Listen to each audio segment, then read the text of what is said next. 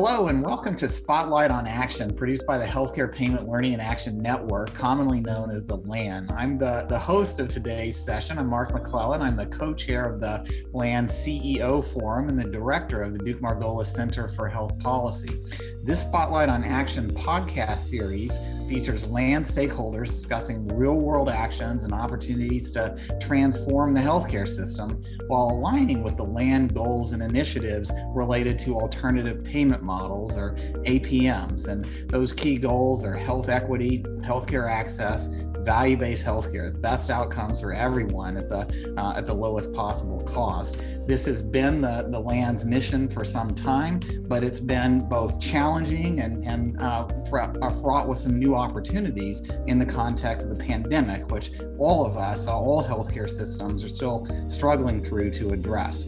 Today, in that context, I have the pleasure of speaking with co-chair of the LAN's Care Transformation Forum. That's where the LAN action happens. And he's also the Chief Medical Officer at Humana, Dr. Will Shrank. In his role as Humana's CEO, Will is at the forefront of transforming, Humana's efforts to transform our healthcare system into one that's more agile, one that's more responsive to the needs of patients, and is focused on these LAN goals of better outcomes, fewer barriers to care, better patient experience, and more equity, including through addressing steps like the social barriers to access to needed care. So not a small task, but one that Humana, with Will's leadership, is very committed to being a leader on, and it fits in with the broad array of perspectives that we seek to bring together in the LAN. So we've got a lot to talk about today, given Humana's role and activities in both advancing value-based care and responding to the pandemic. And Will, really pleased to be with you today for this discussion. Well, I appreciate the invitation, and it's always a treat to get a chance to talk to you.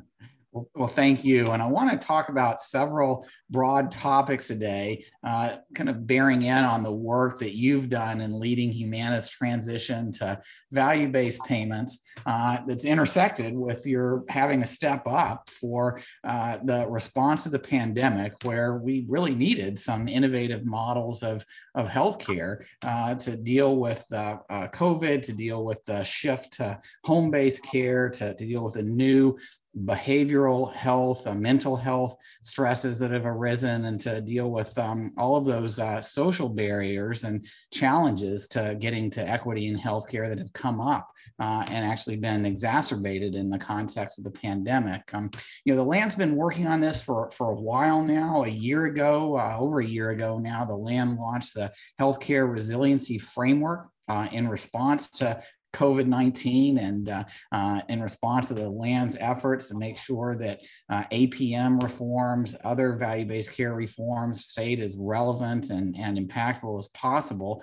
And that framework includes both some short-term actions, some long-term steps to build resiliency in our healthcare system.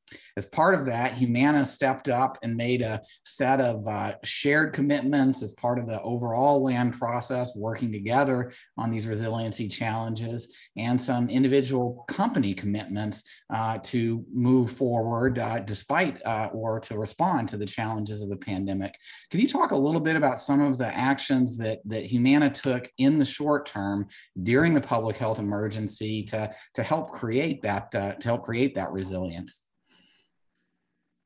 Yeah, well, I think first of all, I'd say that we did a lot at Humana, but I've been so impressed and proud to see how the insurance industry in general and just the healthcare sector in general partnered so deeply and selflessly throughout the course of this pandemic to figure out how together we can meet the needs, the very, very personal needs of our members and patients. It was very, very clear to us at the outset of the pandemic, as we were reaching out to our members, as we generally do, to ask them about their chronic conditions and their healthcare concerns. It's just really clear that folks were having new problems, different kinds of challenges, day-to-day challenges that really emerged from their social context. And it it forced us within, in a relatively short amount of time to really transform the way we collect information and we provide outreach to our high-risk members, from focusing on their conditions and managing their conditions to really understanding the uncertainty of the pandemic and how we can help them. And over the course of the pandemic, we conducted over 6 million screenings around health-related social needs, provided over 1 million meals, addressed issues ranging from housing insecurity and transportation issues to really, core issues like social isolation and loneliness. At the same time, we partner deeply with providers in new ways, and our value-based providers, we offered considerable amounts of advances in terms of their quality bonuses and their surplus bonuses in order to keep them whole for those that weren't capitated and weren't prepaid. And we reduced a whole host of administrative barriers to try to make sure that there were less concerns about capacity, whether it's access to subacute nursing facilities or the like. We spent a lot of time figuring out how to get more care to the home. Whether it's providing screenings in the home, whether it's providing care in the home, that was a large priority. And we worked closely with CMS, who gave us a great deal of latitude through waivers. We eliminated all barriers to telehealth. So we provided telehealth services, or we offered telehealth services with no cost sharing, to make sure that that patients, our members, could get access to the care they need from the comfort of their own homes, the safety of their own homes. And in addition to things like not charging any copays for testing or for treatment of COVID. And then we really, really engaged around the time of the vaccine, and we continue to try to understand the very personal barriers that individuals face, and to try to make sure that we're providing both education, transportation, engagement, information, to encourage our members, and particularly those that are in socially vulnerable areas, to get vaccinated. It's been a very fulsome kind of year and a half where we've tried everything. We know that with a great deal of humility, we haven't done it all right. We've learned from our colleagues. We hope we've shared with our colleagues across the industry and across the sector. And we continue to be, eager participants as we try to manage this. Yeah, and still opportunities to keep learning. I was struck by, we've probably won't be surprised to the audience that we've talked about some of these topics before, and struck by in some of those discussions and seeing some of the activities around Humana and many of the diverse medical practices that you work with around the country. You found that some of the organizations, the healthcare organizations that were already going down this road of value-based care, moving away from fee-for-service, had a somewhat easier time in some ways of making these adaptations on the fly in this public health emergency. If I've got that right, could you expand on that a little bit or explain a bit more?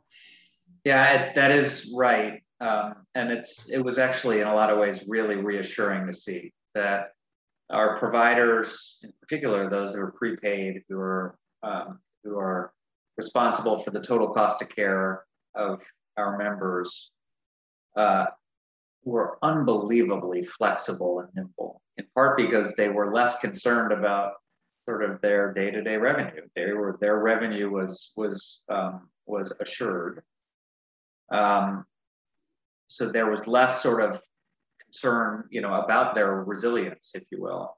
However, in producing and the clinical transformation that's necessary to be successful in total cost of care models, those providers were just much better positioned to deliver the care that our members, their patients need. So whether it was providing more continuous and frequent outreach to manage chronic conditions, whether it was flipping almost with incredible speed to the use of telehealth, and it was, in addition, it was really focusing on those social and sort of personal challenges that their patients were experiencing, those providers they were in a much better position to help.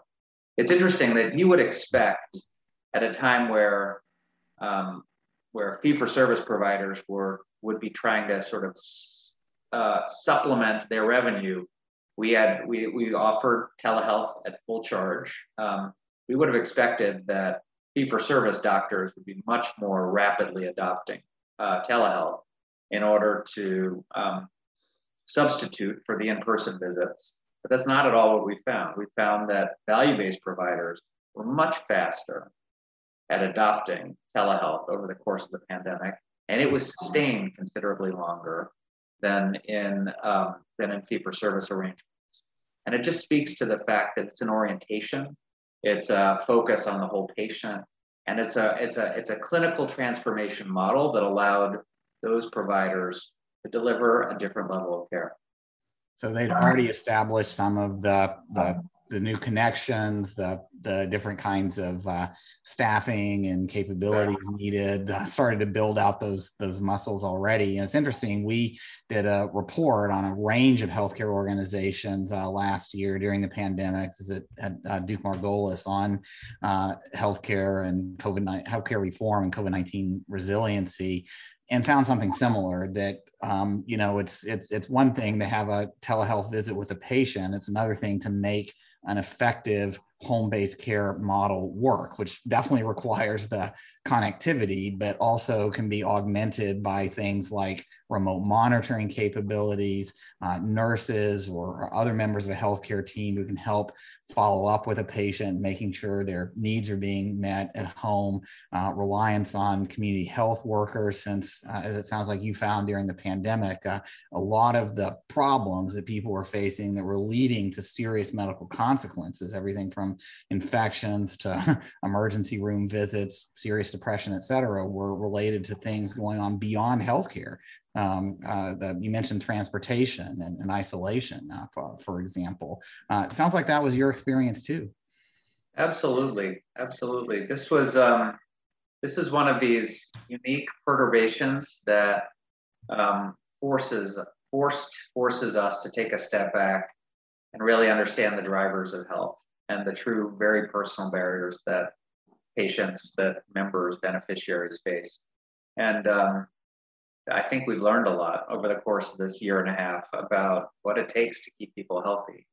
And it's in these moments of uncertainty that we really accelerate our learning. I think these are the integration of the deeper integration of social care, the deep integration of behavioral health care, the need to better leverage care in the home and virtual care as a sort of an integrated part of care delivery.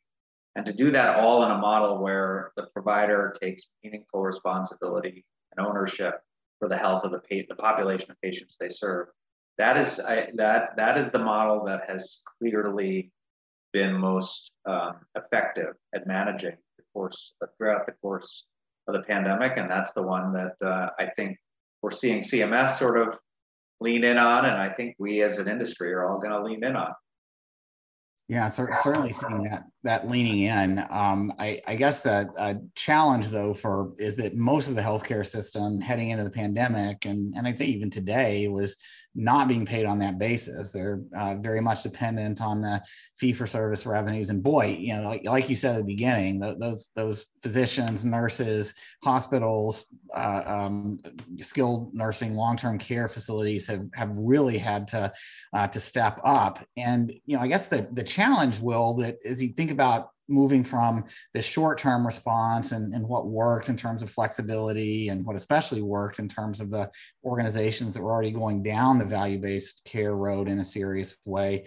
The challenge is how do you build on that? I mean, it's so many physicians, healthcare organizations that are just feeling burned out, overwhelmed with this latest surge in many parts of the country, and it felt like, well, we can't build out these new capabilities. We're having trouble just getting by. We appreciate the payment flexibility, but you get a sense that we can build on these steps in the short term to learn from them and make them take more widely and accelerate progress for the longer term, or has this just been a year of disruption and hopefully we can get back to reform later?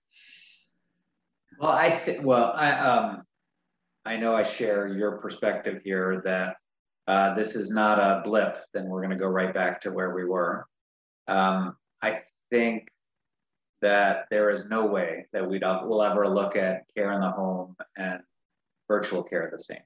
That is now part of the conversation, and it's an expectation that that's a consistent offering. And we've got a lot more patients, in particular seniors, who've gotten comfortable with using technology and creating new kinds of relationships in terms of delivering care.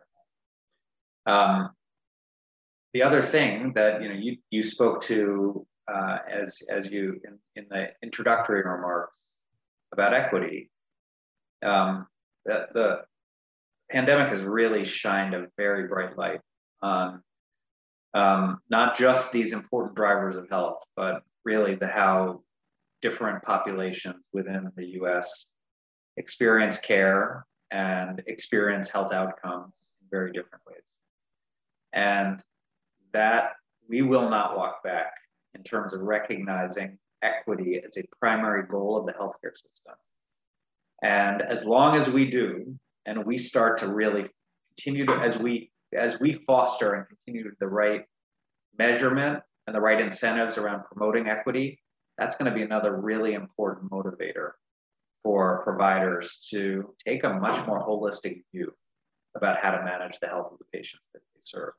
And as this is just another, I feel like there's been sort of building momentum, building inevitability, but this seems to be another big piece that's going to really help, create more of a center of gravity for that momentum. Yeah, let's unpack that a little bit, if that's okay. 2020 does seem like it was an inflection point with respect to addressing equity in healthcare and so many other aspects of American society. On the one hand, an inflection point in the wrong direction, including some really terrible events outside of healthcare, and within healthcare, a hugely disproportionate impact by race, ethnicity, and socioeconomic status across different groups in our nation, with what had been some real progress and improvements in life expectancy and reductions in health disparities over the last couple of decades kind of wiped away by some estimates for Black Americans and Hispanic Americans, loss of 2 or 3 years of life expectancy. It's hit all Americans hard, but particularly racial and ethnic minority groups and lower income groups.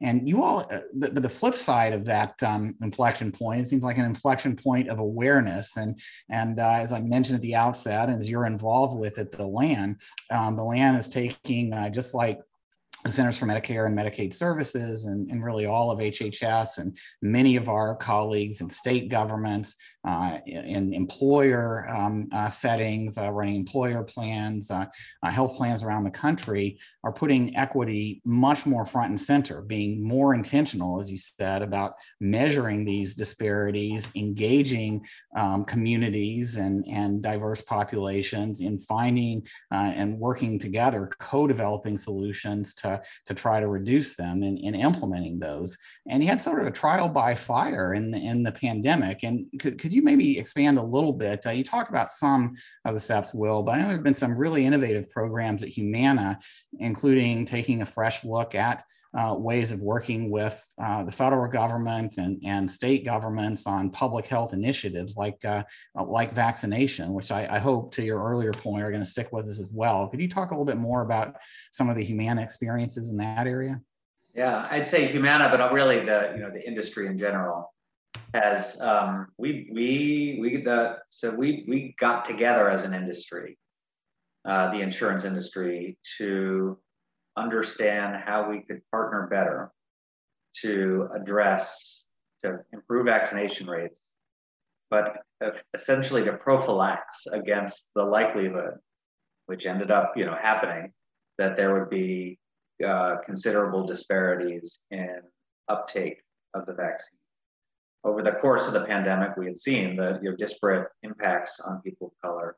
We wanted to be really thoughtful about understanding sort of who's most socially vulnerable, providing additional resources up front, try to reduce the likelihood that you have pockets of the population that were under-vaccinated and for whom there was, much greater risk than other pockets where they were more vaccinated. So what we did is, as an industry, we worked together to identify the 25% of communities with the highest social vulnerability index. It's an index generated by the CDC that characterizes, it uses data about income and wealth in addition to ethnicity and race, transportation, other kinds of sort of census level data to characterize vulnerability related to social condition. And in those quarter of communities, we provided a considerable amount of proactive outreach. We called members, we encouraged them to use to be vaccinated. We offered essentially almost uniformly across the health plans, offered transportation and other resources to try to facilitate. Many of us created partnerships with providers. We created partnerships with Walmart and Walgreens to where they gave us the ability to actually schedule appointments in their, well, Walmart in particular, gave us the ability to schedule appointments into their clinics so that we could really end to end. When we got a member on the phone that wanted to get vaccinated, we could schedule the appointment and provide the transportation and make sure that they did in fact get that vaccination. And we focused those efforts in the most vulnerable neighborhoods. We started in vulnerable neighborhoods in Alabama and had a really incredible positive feedback, and then spread that out to many, many states where we had relationships with retail pharmacies to try to foster the completion of those vaccinations. We worked with a variety of states. As you know, Mark, we wish we could do more, but worked with states to try to understand what problems they're solving and to figure out how to target and deliver. Often we brought in mobile units to actually deliver vaccinations. We set up vaccination clinics in partnership with local providers to try to really focus the delivery and the supply on where the need was greatest. And it was generally in places with with more social vulnerability. We're still in the midst of this pandemic, and there's still a lot of people who haven't been vaccinated. So clearly, we're having this conversation with a lot of humility. It's not like we've got this solved, but we have really put together a pretty concerted effort to figure out how we can be part of the solution. I want to recap a couple of the important points that you described there. One is the steps that health plans, including particularly Humana, where you've got the most direct experience, are taking to take on some of these public health and equity issues in a more direct way.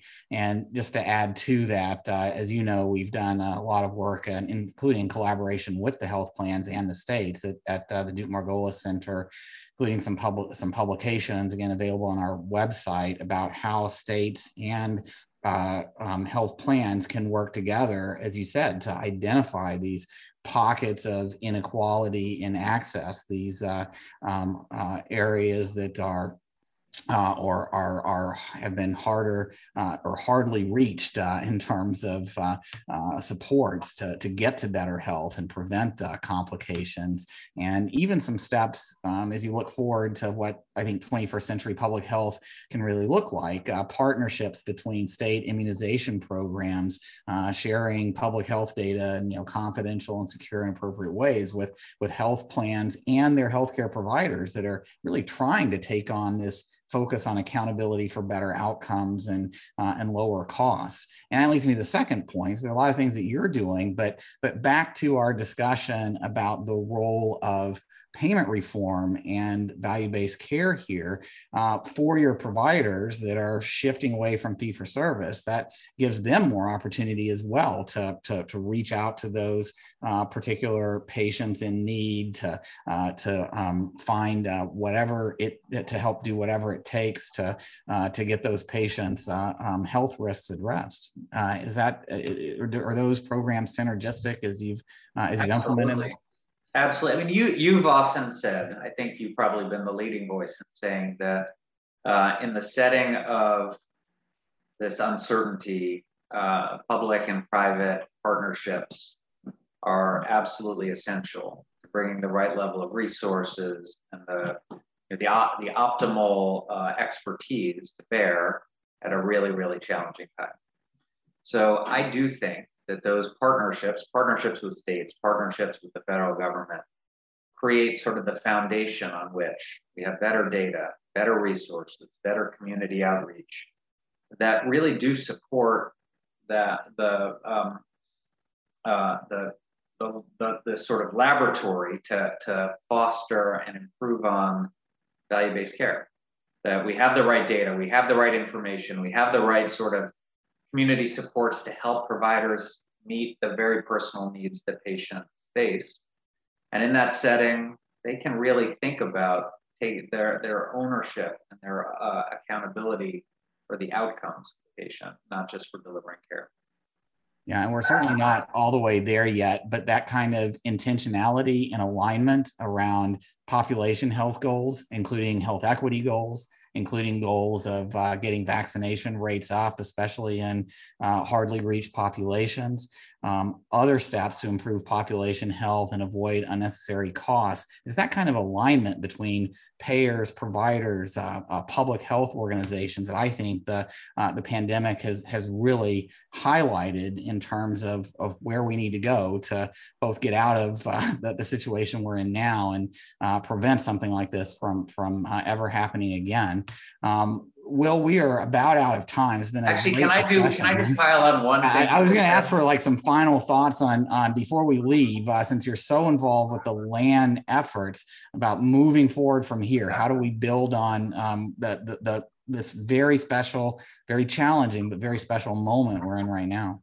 Yeah. Well, I just wanted to pile on one thing you just said, and then I'll answer that question. You were sort of you were hinting at multi-payer, how the partnerships between private and public entities can support multi-payer activity. And that's such a critical piece of this, is that as we do deepen public-private partnerships and we create greater alignment as payers and as federal agencies and state agencies around aligning around these approaches to foster value-based care, it's a lot easier for providers to be successful in that environment. It's very hard in a fragmented environment where there's a whole host of different payment models that they're dealing with. And it's through these deeper partnerships that we can actually really accelerate and make it easier for providers and move faster. And I would just say, in answer to your last question, that we should. A wise friend once said to me that you should never let a good crisis go to waste. And this has been an incredibly trying and exhausting and uncertain and really difficult time for so many of us. But we've learned a lot, and we've made a lot of progress in areas that we never could have imagined. We never could have imagined getting the 90% telehealth visits in a matter of months. Would have been unimaginable. We never would have imagined our ability to rapidly, put together models to deliver better care at home and offer services at home. We also have a much more humble and honest and open appreciation for our failings in terms of what we need to do to be able to deliver more equitable care for all the people we take care of. This is absolutely the time for us to put our heads down and work even harder. It's exactly the time for us to build on sort of these unanticipated gains and make sure that not only do we not lose them, but we take this momentum as an opportunity to get better. And I'm really, really optimistic, frankly. I think that we as an industry have all sort of started to wrap our heads around the idea that we can do better and we can partner better and we can align better. And I'm really excited. I think value-based care is going to be sort of the core theme to bring that through. Yeah, well, what an experience this last year and a half with the pandemic has been. But as you said, it has created some opportunity and some real momentum for multi-payer progress. And I'm looking forward to continuing to work with you on the LANS efforts. For all of those who are joining with us in this podcast, the current LAN activities are making available more experiences and lessons like the ones we've talked about today from the pandemic in resilience and how to accelerate that and support it through payment reform, both today and looking ahead.